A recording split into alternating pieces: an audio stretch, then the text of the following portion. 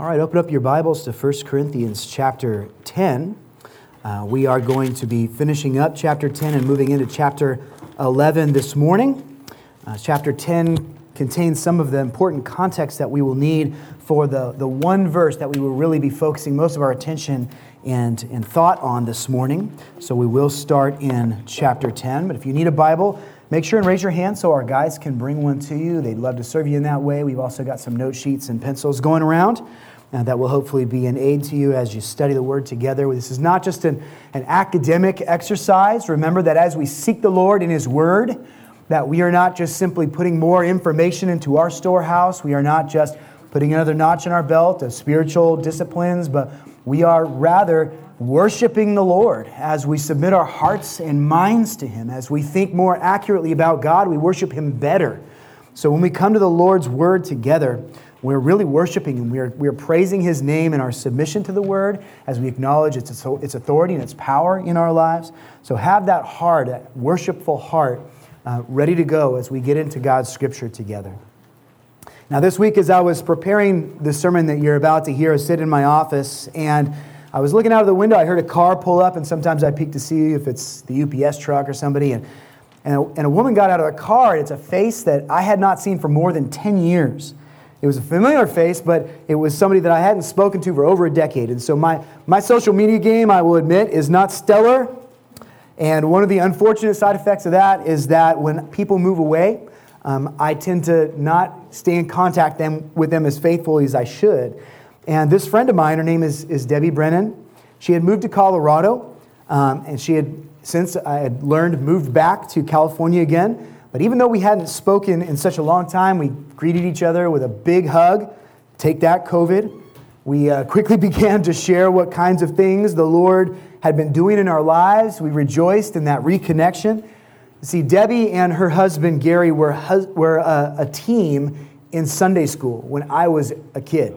When I was 14, 15, 16, and I was going to Trinity Baptist Church in Livermore, they faithfully prepared each Sunday to come in and teach rugrats like me how to understand Jesus Christ, how to understand His Word, and how to live it out. To a young guy who didn't grow up in a Christian home, who didn't have the advantage of being surrounded by people who were constantly teaching me the Word and pointing me towards Jesus Christ. I can't tell you how important Debbie and Gary and Tom and Cheryl Chance and Meryl and Donna Smoke, Anne-Marie Moore, Jean and Vicki Coates. I can't measure the impact that these faithful men and women had on my young and impressionable heart.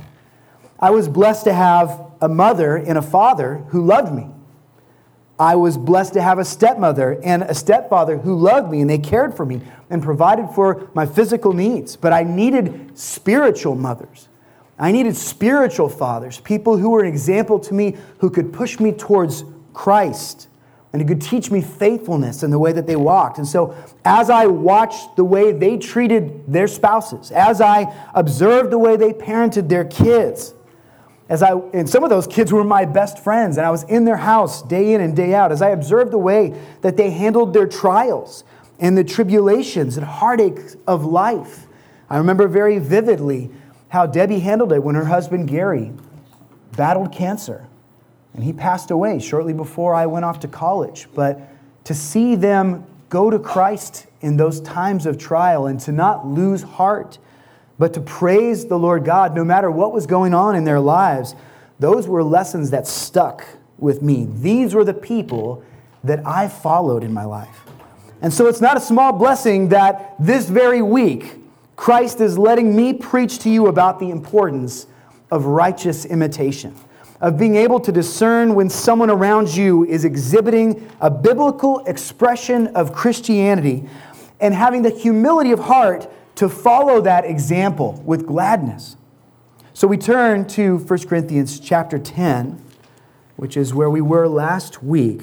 We're going to read starting in verse 31, and then we're going to let that passage flow into the first verse of chapter 11. So whether you eat or drink, or whatever you do, do all to the glory of God. Give no offense to Jews or to Greeks or to the church of God. just as I try to please everyone in everything I do, not seeking my own advantage, but that of many, that they may be saved. Be imitators of me, as I am of Christ."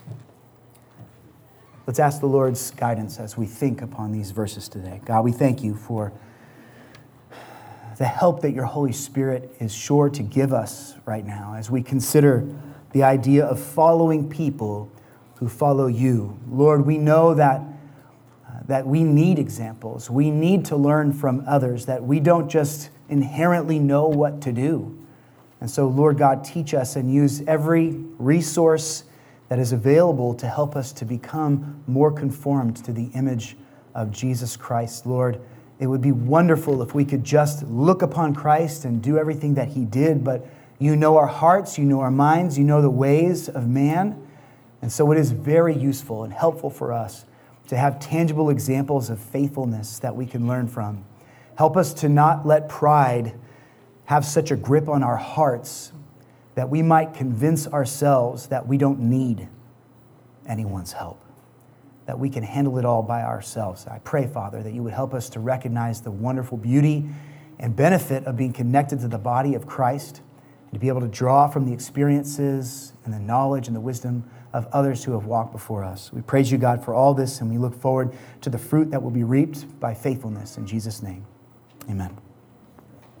In the verses that we just read, Paul gave the all-encompassing command that followers of Jesus are to do everything that they do to the glory of God. Our faith and our belief should manifest in our doing. And anyone who's tried to abide by that command knows that it isn't an easy thing to do. There are times when we try to live our lives for the Lord, but we don't know exactly how to do that. We don't know exactly how to best glorify God with our choices, with our actions and our thoughts and with our words. But there are others who have gone before us who were determined to live so completely to Christ. Paul was such a man. And in chapter 11, verse 1, he offers the example of his own life as a pattern for others to follow. Now, we know there are inherent risks in imitating man. There are inherent risks in imitating man. Even a godly man like Paul. What do we see when we examine the thoughts and the ways of man? We see a creature at its very best who has imperfect perceptions. Whatever knowledge man has acquired, it is not inherent to him. He got it from some other source. What we gain by observation or by being taught from someone else. And what a man observes is often short of the full story that he needs in order to rightly know what is happening. Even if the information that we act upon is good, often that good information is not enough. Often there is more that we need in order to make the best decisions or to respond properly. A friend of mine recently bought a car from back south. And he did his due diligence the best he could. He looked at all the pictures. He asked a lot of questions to this dealership. He was very excited about this classic car, and it was sent back to him on a truck and got his family in the car. And within 100 miles, one of the shocks, they hit a bump and just punched right through the floor of the car. And then within a few more miles, the rear spring had broken off. And before they knew it, they took it to a mechanic and started peeling back the layers. And though he had good information about the car, he didn't have enough of it. There was rust that had been covered over with a bedliner kind of material to make it look like somebody had restored the car, when in reality it was hiding a cancer that was rendering that car essentially useless unless he were to put thousands and thousands of more dollars into that vehicle. So our perceptions often fall short of what we need to know. Our best human examples, those who we would love to follow because we see them as shining bright lights of godliness, even they lack full understanding, don't they? Even when we act on good information, there may be more than meets the eye. And after we do our best to observe and to gather what knowledge we need about a situation or a subject, there are more steps we have to take as human beings. The way we function is that we use our human intellect, our reason, to make sense of what we've observed. And then we have to formulate a plan for action in our own lives. How do we respond to what we have learned? But because man is such a limited creature, what we see is often colored by our desires and our limited experiences. Man is a creature with imperfect desires. We don't want the things that we ought to want in life. So often, our hearts are drawn to that which has no lasting value. We go after what is sparkly and new. We go after what is novel instead of what is substantial. See, we have to be careful about who we follow because there are inherent risks in following people because they lack what they need. They don't understand what matters the most.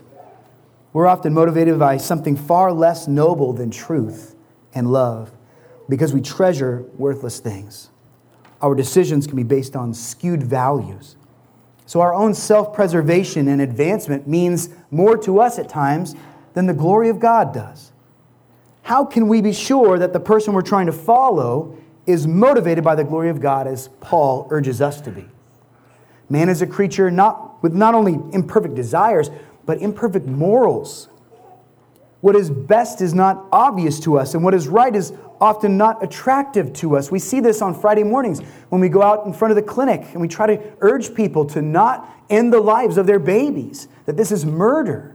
And yet others will come and shout obscenities at us and show such great rage because they have convinced their hearts that choice is the highest virtue. And that if they're going to stand for truth and love people, the best thing that they could do is secure their choices. They've been so deceived by the society that they live in that they believe they're the righteous warriors fighting for truth. And in the meantime, thousands of babies are killed each year in a legal way in America. So man does not have perfect morals. Whatever example man can provide for us, he cannot give us a perfect picture of what we need to see. And for that reason, in imitating man, we may very well find ourselves replicating that man's weaknesses. When we imitate man, we must do so knowing that the pattern we follow could be flawed. And at best, it is not the perfect standard that it should be. Man is not perfect because of what he lacks. He lacks so much that he needs to be perfect. But man is also not a perfect example because of what he has, because of what he possesses. Every man is born with a crippling disability of soul, a sin nature. We read about it in Psalm 51 where David confesses his sin to God. He says, "For I know my transgressions, and my sin is ever before me. Against you, you only have I sinned and done what is evil in your sight, so that you may be justified in your words and blameless in your judgment." And if you know David's story, you might be thinking, yeah, he did. Man, David blew it. He slept with another man's wife. He tried to cover it up. When that didn't work, he sent that woman's husband into the battlefield and then pulled the troops back so that he'd be killed. He essentially murdered somebody. And I'm really glad I didn't do what David did. Yeah, there's wicked people in the world. But no, look at what verse 5 says. "Behold, I was brought forth in iniquity, and in sin did my mother conceive me." David's not just confessing there about what he did with Bathsheba and Uriah. He's confessing his inherent sinfulness. And it is inherent sinfulness that was not exclusive to him. Our propensity for sin is always and ever before us. And it has been since the moment we were conceived. Sin's not just a function of what we do, it is a feature of who we are. Descended from Adam, the first sinner, man cannot help but manifest the rebellion that he has inherited from that first Adam. Colossians 3:5 speaks about what is earthly in us. And it lists various sins of the flesh, showing us that this is not something outside of us that we need to avoid like a minefield, but that the danger is within us. It is intrinsic in our being. Romans 6, verses 20 through 22 declares that apart from faith in Jesus Christ, we are slaves to sin. That it has a ruling power over us. Struggle all we want. We don't have freedom if we don't have Christ. We are subject to the draw, the pull of rebellion. And this is not unlimited. This is not limited to an unlucky few. Like I mentioned earlier, Isaiah 53:6 says, all we like sheep have gone astray. We have turned. And if you didn't get it, the first part says everyone. He makes sure, he emphasizes here that this is universal. All we like sheep have gone astray. We have turned everyone to his own way. And the Lord has laid on him, on the Savior, Jesus, the iniquity of us all. We confess this as we sing to God in worship. Prone to wander, Lord, I fear it. Prone to leave the God I love. That means my heart is angled naturally towards sin. It is only the supernatural work of God that points me in a different direction. We confess it in our prayers as we go to the Lord together. Our request for forgiveness is constant. We don't even know the extent to which we offend our God because error is second nature to us. And so repentance must be something that we work in every day of our lives. Even those who have Christ should ever have in their minds this brokenness of heart that would put us on a path to destruction if God was not constantly holding us to himself. C.H. Spurgeon, a famous Baptist preacher, said in one of his sermons on this topic, "As the salt flavors every drop in the Atlantic, so does sin affect every atom of our nature. It is so sadly there, so abundantly there, that if you cannot detect it, you are deceived." This nature of sin is cause enough for us to be cautious about the examples that we decide to imitate in life. But there are even more reasons to step carefully. In addition to this built-in predisposition to break God's law, man possesses an unjustified confidence in his own limited knowledge. We spoke earlier about what man lacks, that he doesn't lack full perspective on life, and yet man so often runs through life as though he understands and comprehends all that he needs to know.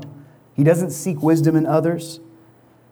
There's very often a sense that what we want is right just because we want it, not necessarily because it is best for us.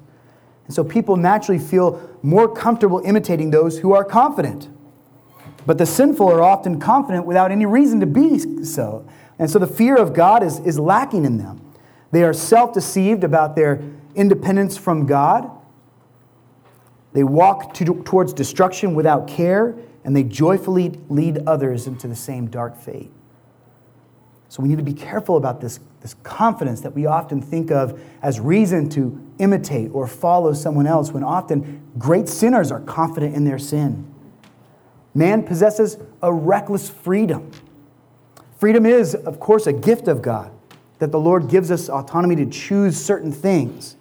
But it is a gift that man constantly misuses. God has granted man a degree of latitude in the choices that he is allowed to make, but that freedom is never pure independence from God. In granting us limited freedom over our own faculties, God has not elevated mankind to the position of godhood as he is. He has not made him sovereign over anything.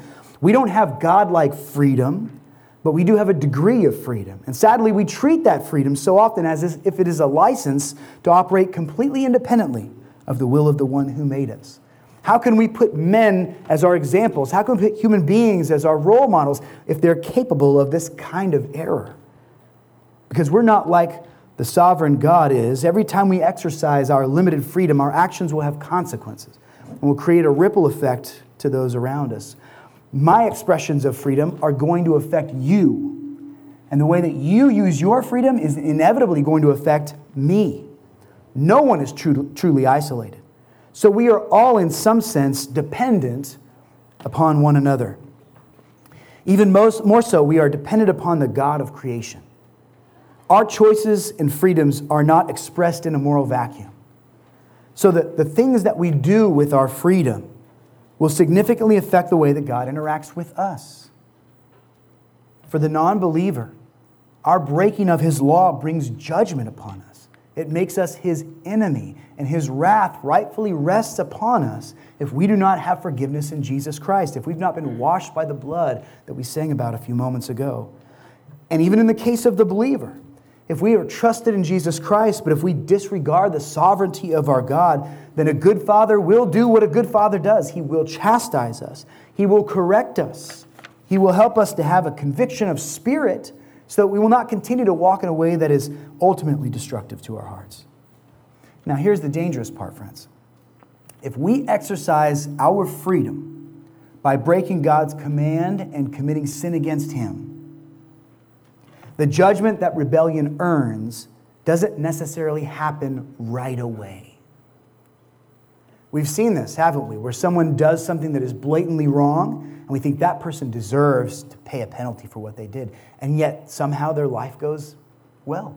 Somehow they become financially blessed anyway. Somehow people seem to like them and approve of them. And you think, where is the justice in this? It might take quite a while before the wages of our sin really began to manifest themselves. And what this means for the person who's looking to imitate others in Christ, we may follow the example of someone who is exercising their unchecked free will only to find in time that they were acting in ways that are offensive to God. And now our own replicate actions are also in violation of the law because we followed the wrong pattern.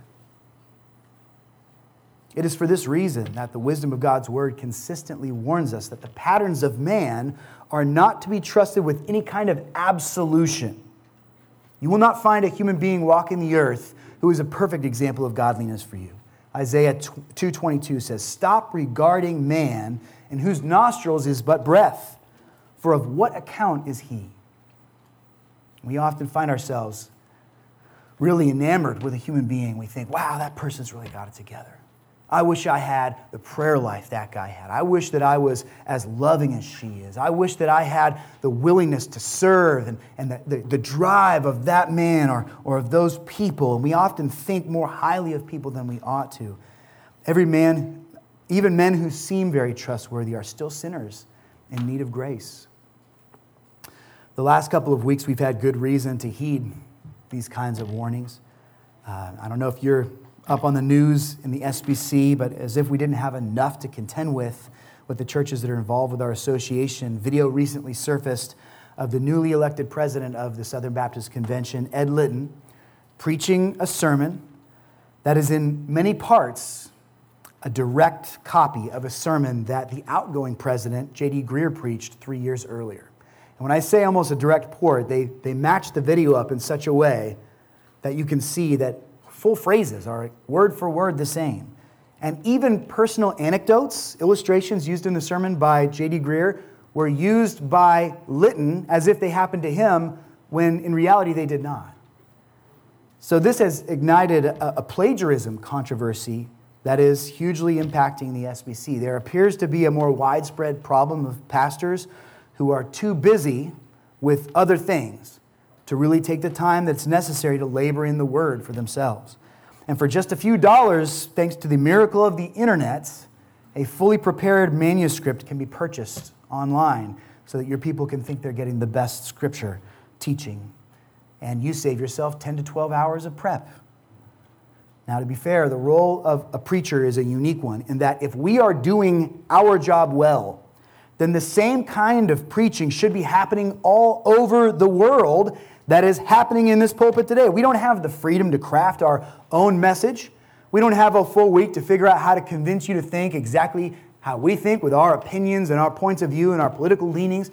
Rather, we are to preach the gospel to you.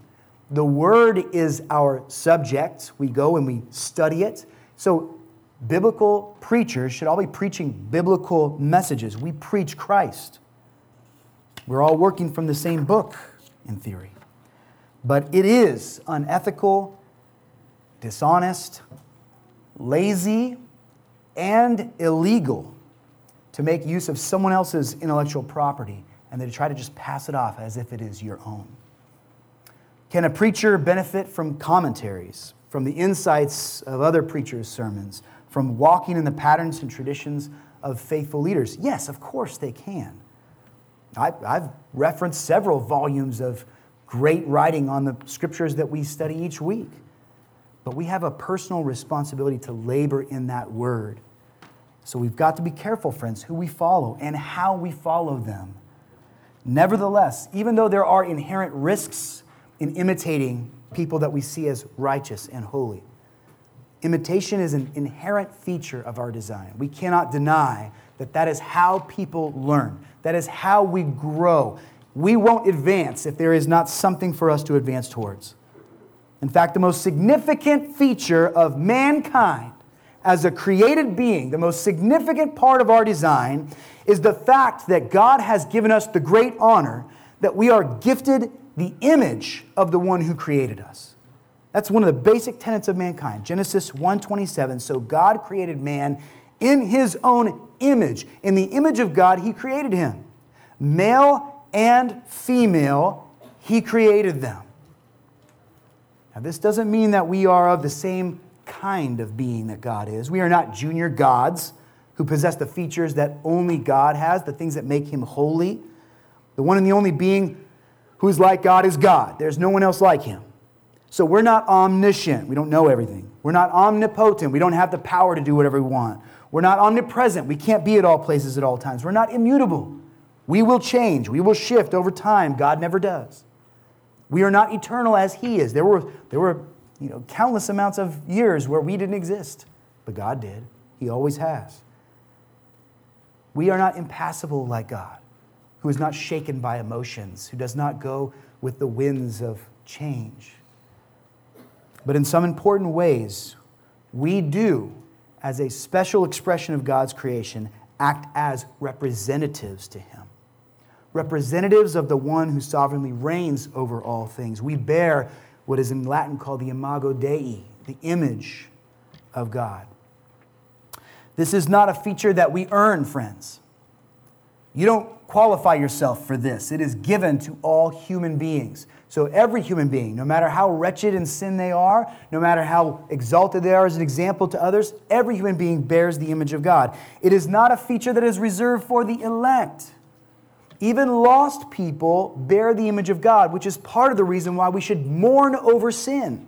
Because those who live lives of sinfulness are disgracing the image of God that God has allowed them to bear for a time. Now, I want you to meditate for a moment about the significance of this gift. We are by design a reflection of something greater than ourselves. We are not so much a thing unto ourselves.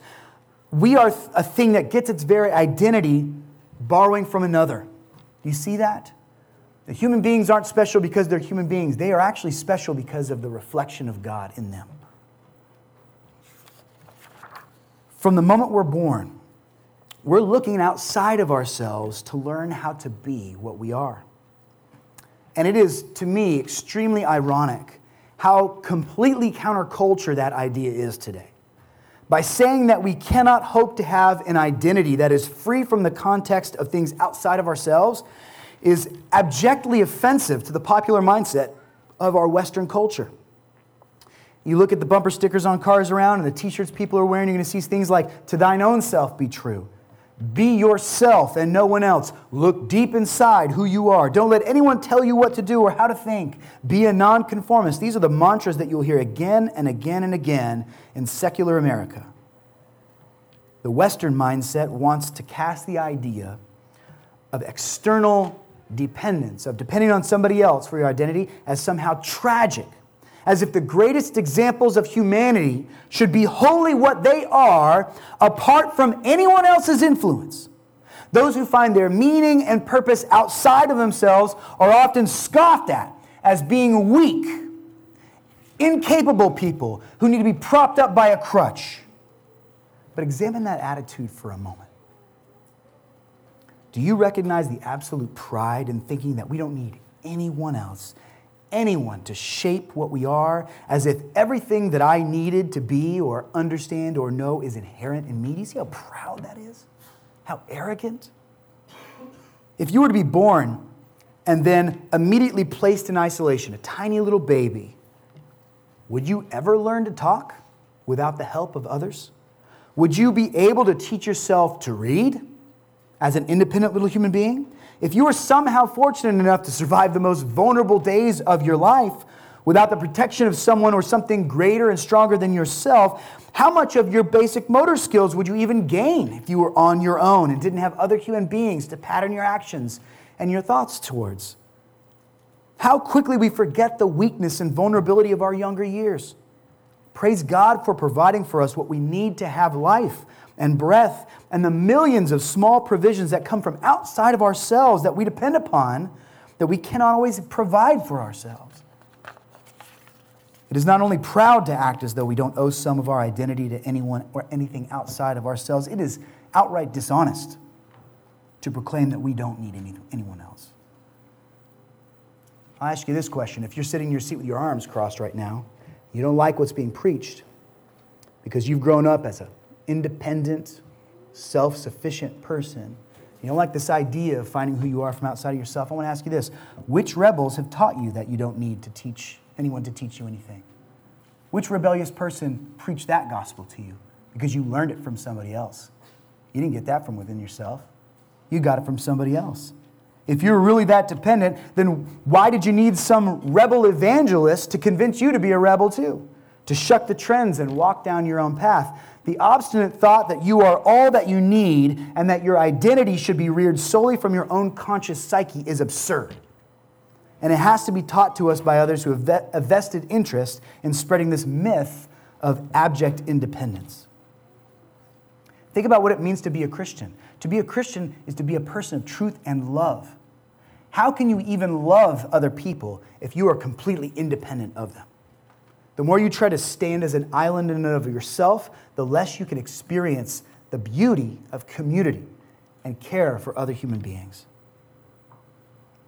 Christ, who is in every way the truest man, the purest form of man, Jesus Christ displayed radical dependence upon the Father in his time on earth. He never disregarded the law of God. He never said, I can do this better. He worshiped the Father according to the covenant that was born into him. He gave him glory. He magnified him. He directed praise to the one who had made all things. He adamantly committed to prayer, to seeking the Lord and spending time in communion with him every day. He said the words that the Father told him to say. He did the things that the Father told him to do. We read this in John 5:19 and in other places in that gospel. They were his will as well. Those words were not things he was objective to, but he accomplished nothing of his earthly mission independent of the Father of the Holy Spirit. His work in no way departed from the path that had been set for him by the divine counsel of Father, Son, and Spirit. If Christ exercised dependence while he was here in the flesh, what makes us think that we can be independent, walking our own path, all on our own, of our own desires and will? It is not a matter then, friends, of whether you will imitate someone or not. It is a matter of which pattern you will determine to follow. Which example will you put in front of yourself? The highest greatness you could ever achieve would be perfect imitation of Jesus Christ. And this is not lost on Paul. He's not bought into the delusion of personal independence. He understands the degree to which mankind is dependent upon examples to imitate and models to follow. And so Paul urges his brothers and sisters to look to him as a pattern worthy of imitation. He says, imitate me as I imitate Christ. This advances an idea, actually, that he began sharing earlier in chapter 4, where he reminded the Corinthians of the unique role that God had allowed him to play in the life of that church. 1 Corinthians 4, starting in verse 15, says, For though you have countless guides in Christ, you do not have many fathers. For I became your father in Christ Jesus through the gospel. I urge you then, be imitators of me. That is why I sent you Timothy, my beloved and faithful child in the Lord, to remind you of my ways in Christ as I teach them everywhere, in every church. So Paul had personally led many of these believers who are reading this letter initially. He had led them to the faith in Christ. His early example had set them on a course to faithfully serve and obey Jesus. The fact that he was in some ways like a spiritual father to them should have made it quite natural for these Corinthians to see his own life as an example that they would be willing to follow. But sadly, often, we don't appreciate the wisdom that our fathers and our mothers give to us, do we? We think we know better, and so the Corinthians were struggling with this. But understand, Paul is not arrogant in his instruction. It isn't as though there are no other examples that they might turn their attention to. He mentioned there in chapter 4 that the Corinthians had many guides, right?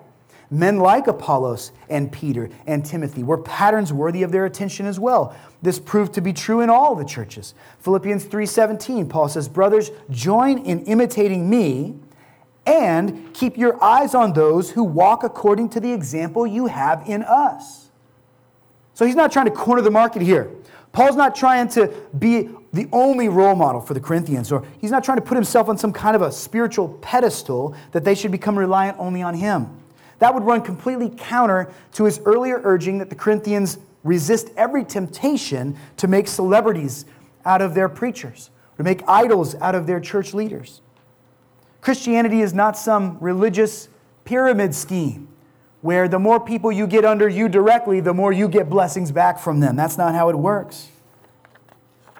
Paul's goal is not to see himself reflected in other Christians, but to see the Christ that he follows reflected in all other believers.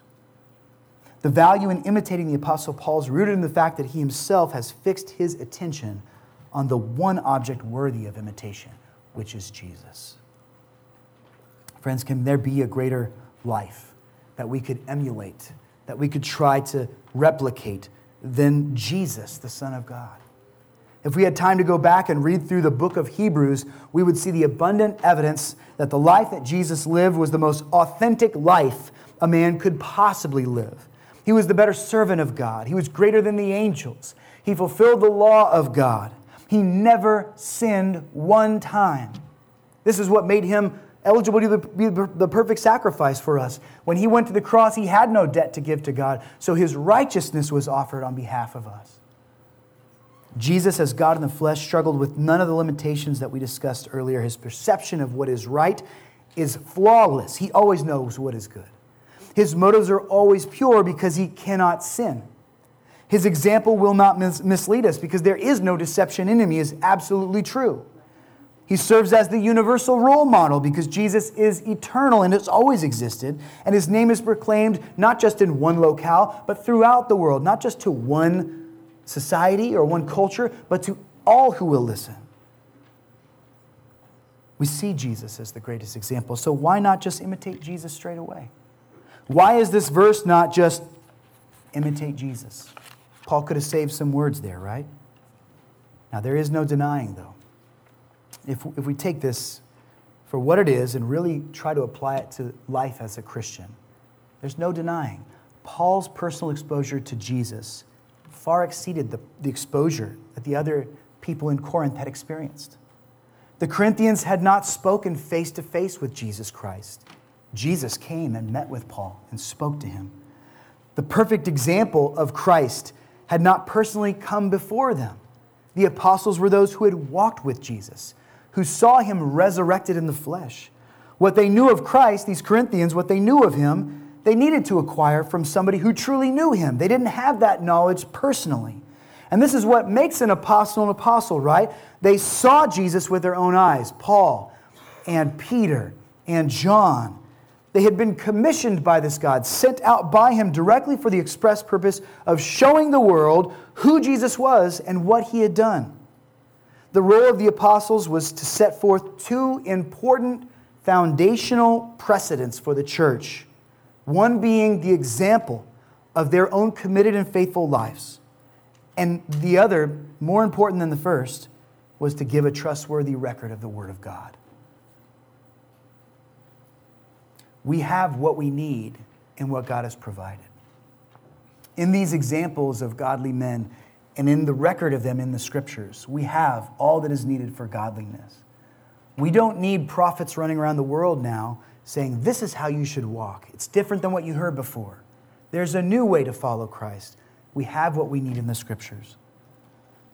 Paul was trying to help these Corinthians understand that by keeping their eyes on the Lord God and the example that was being set through these special individuals that God had appointed to guide the church, that it would do that church much good. The only way the believers at Corinth can approach Christ is through a proxy, through someone who knows Christ already. Paul had come into personal contact with the resurrected Jesus and acted as that faithful proxy to communicate and display the example of Christ's likeness to people in Corinth. And so as young believers, these impressionable Christians needed to benefit from the experiences of those who had walked the road before them, from those who had the advantage of being able to talk with Christ and see the faithfulness of Jesus play out over the course of years of service to him.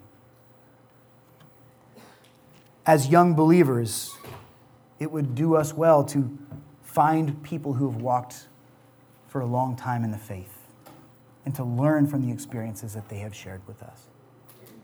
I love that our church has people of all different age groups.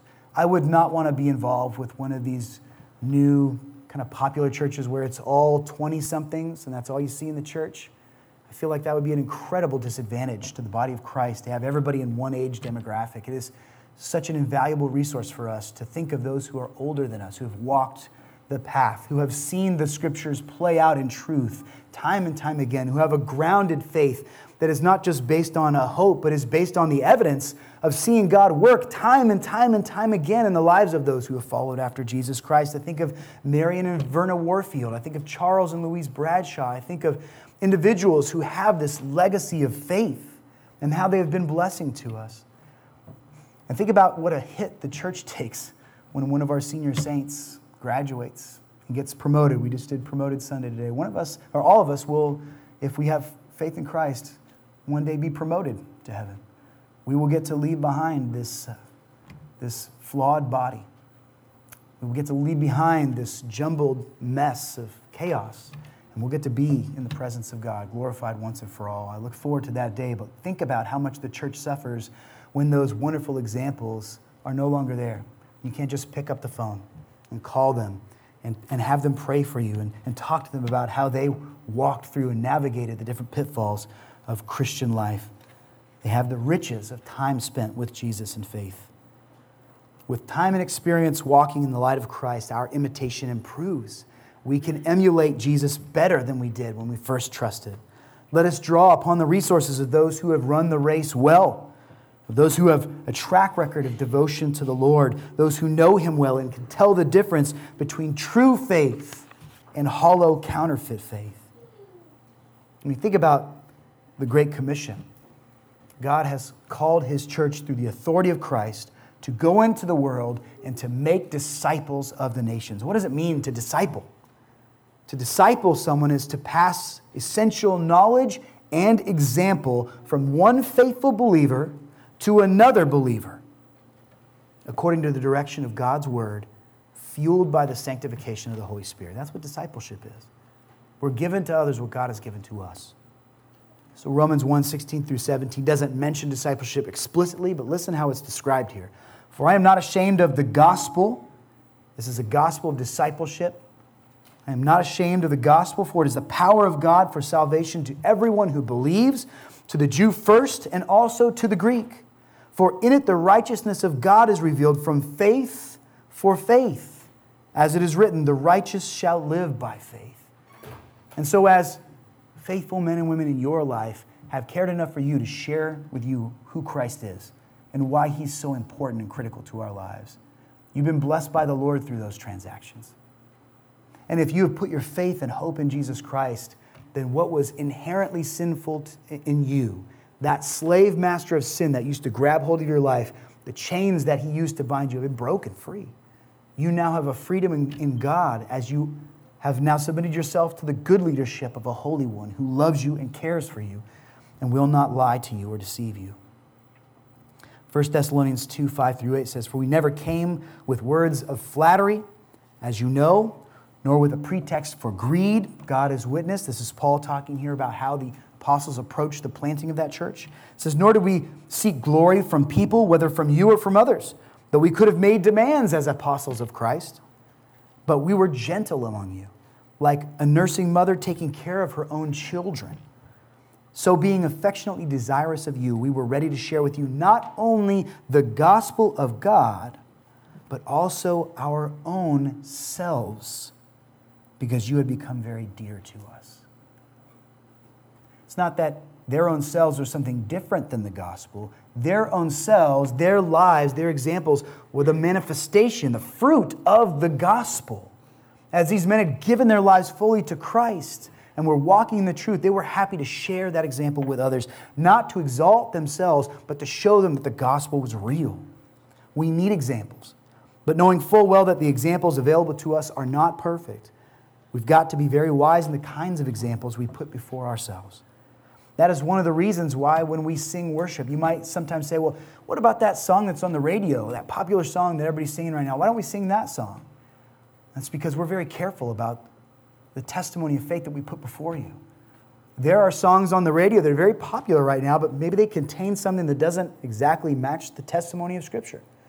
Or perhaps the people that wrote that song and are pushing that song into the world are not living an example of true faithfulness to the Lord. We have to be careful of the examples we put before you because you might go and seek them out and see them as an example that you will pattern your life after. We've got to be cautious about that. That is why when we choose Bible study materials for our midweek studies, we're very careful about that. We take our time to look through the details of how those Bible study materials came to be and who pushes those materials.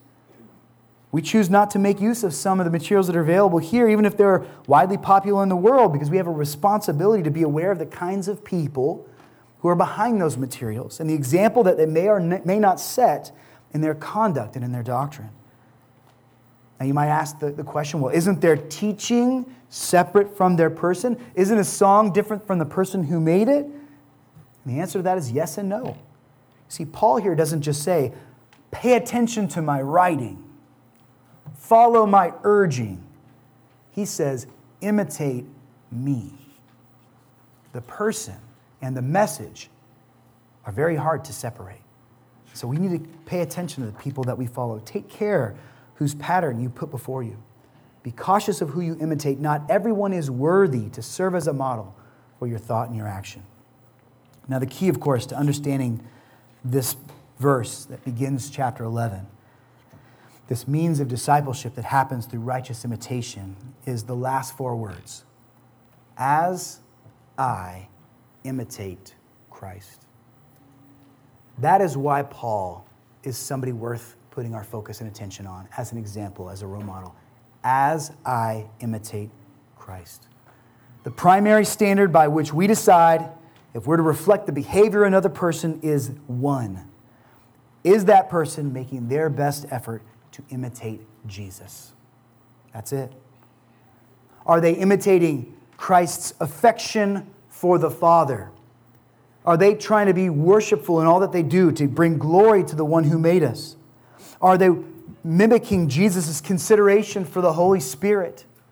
Christ was never in opposition to the Holy Spirit. He cared about the work of the Spirit in people. Are they following Christ's low esteem for the temporary things of this world? Or do they seem to always be focusing and talking on and thinking about the temporary stuff that's around us? Do they put all their efforts and energies into amassing storehouses of gold for themselves? Resources that are undeniably useful for a time, but that they won't be able to take into heaven with them. Christ didn't do that. He didn't have swollen bank accounts. He was not very focused on the material trappings of the world. He knew that it had its place. But are they imitating Christ's laser focus on what was eternal? Are these people imitating Christ's love for the lost around them? Do they, like Jesus, interact with those who are still filthy and who are not yet cleansed by His blood? Are they willing to make friendships and build bridges there and to speak the truth? Not just friendship for friendship's sake, but friendship also for the sake of the gospel, so that the gospel might go out. Are they following Christ in that regard? Are they imitating Christ's hatred for sin? This isn't preached about as much in our society today, but Christ hated sin because it was disgrace to the Father. It was a breaking of the law. You might find somebody who you think is really, really Christ-like, but if you watch their life, are they opposed to sin? Or are they just really, really big on love, but not willing to talk about the sin that separates a person from the love of God? Are they matching His unwavering commitment to the truth?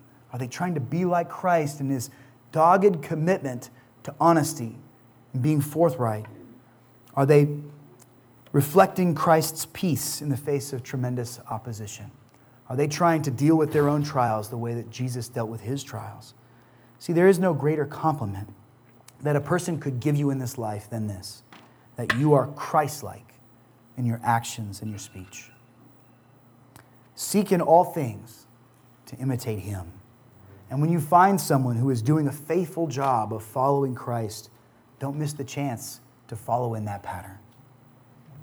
Take care, though, whose pattern you put in front of you. Be cautious of who you imitate, but also be well aware that whether you walk well or not, if your faith is public, and it has to be, brothers and sisters, if you are a true Christian, if you are open about the fact that you follow Christ, then others may very well be looking upon your life and following you as an example of faith. If they're mimicking your patterns of speech, if they're mimicking your prayerfulness, and your service and sacrifice, are they, in a sense, imitating Christ? Or are they just imitating you? What pattern are you setting for them? 1 Thessalonians 1:5-8, last scripture that I want to share with you today.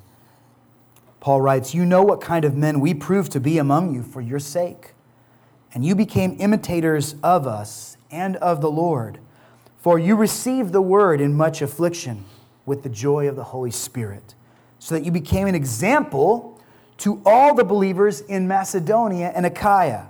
For not only has the word of the Lord sounded forth from you in Macedonia and Achaia, but your faith in God has gone forth everywhere, so that we need not say anything."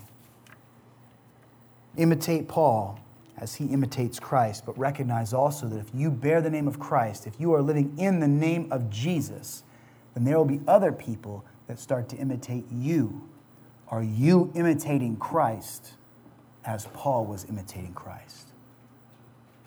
If the young Christians around you grew up to be just like you are, imitating your habits, matching your thought life, sharing the same kind of speech patterns, talking like you talk, loving like you love, spending their time and their resources the way that you do, would Christ be glorified in their lives? Put forth an example that is so centered on Christ that those who imitate you will not replicate really you, but they will rather replicate the Christ that you follow. Let's pray together. God, we thank you for your grace and ask that you would, in this time of growing, help us to have a desire to let our own lives be under examination as we think of these passages of Scripture, Lord God. I pray that you have kindled thoughts in the hearts and the minds of your followers this morning about the people that you were so gracious to put in their path, people that have been a blessing to them. Perhaps, Lord God, we should get on the phone today as part of our worship of you, make a phone call to somebody who is important to our growing, who set a good example for us, who loved us well, cared for our hearts, and who imitated you so that we had somebody tangible to follow, Lord God. But we're not here to exalt those who imitate. We're here to exalt the one we desire to imitate, which is Christ. So may all the glory and the honor and the respect and the adulation go to the one to whom there is no one like him. We thank you, Lord, that our best efforts cannot match your righteousness and your holiness, Lord God, but we are so grateful that by grace you have given us a righteousness that is not our own. You've given us a purity and a holiness that can only be Christ's. And so, God, thank you for conquering our sin and for conquering death. And help us, Lord, as we walk, to be careful, to not be flippant and reckless, Lord, but to be thankful for the people that you have put in our lives that have shown us Christ. We pray this all in his perfect name. Amen.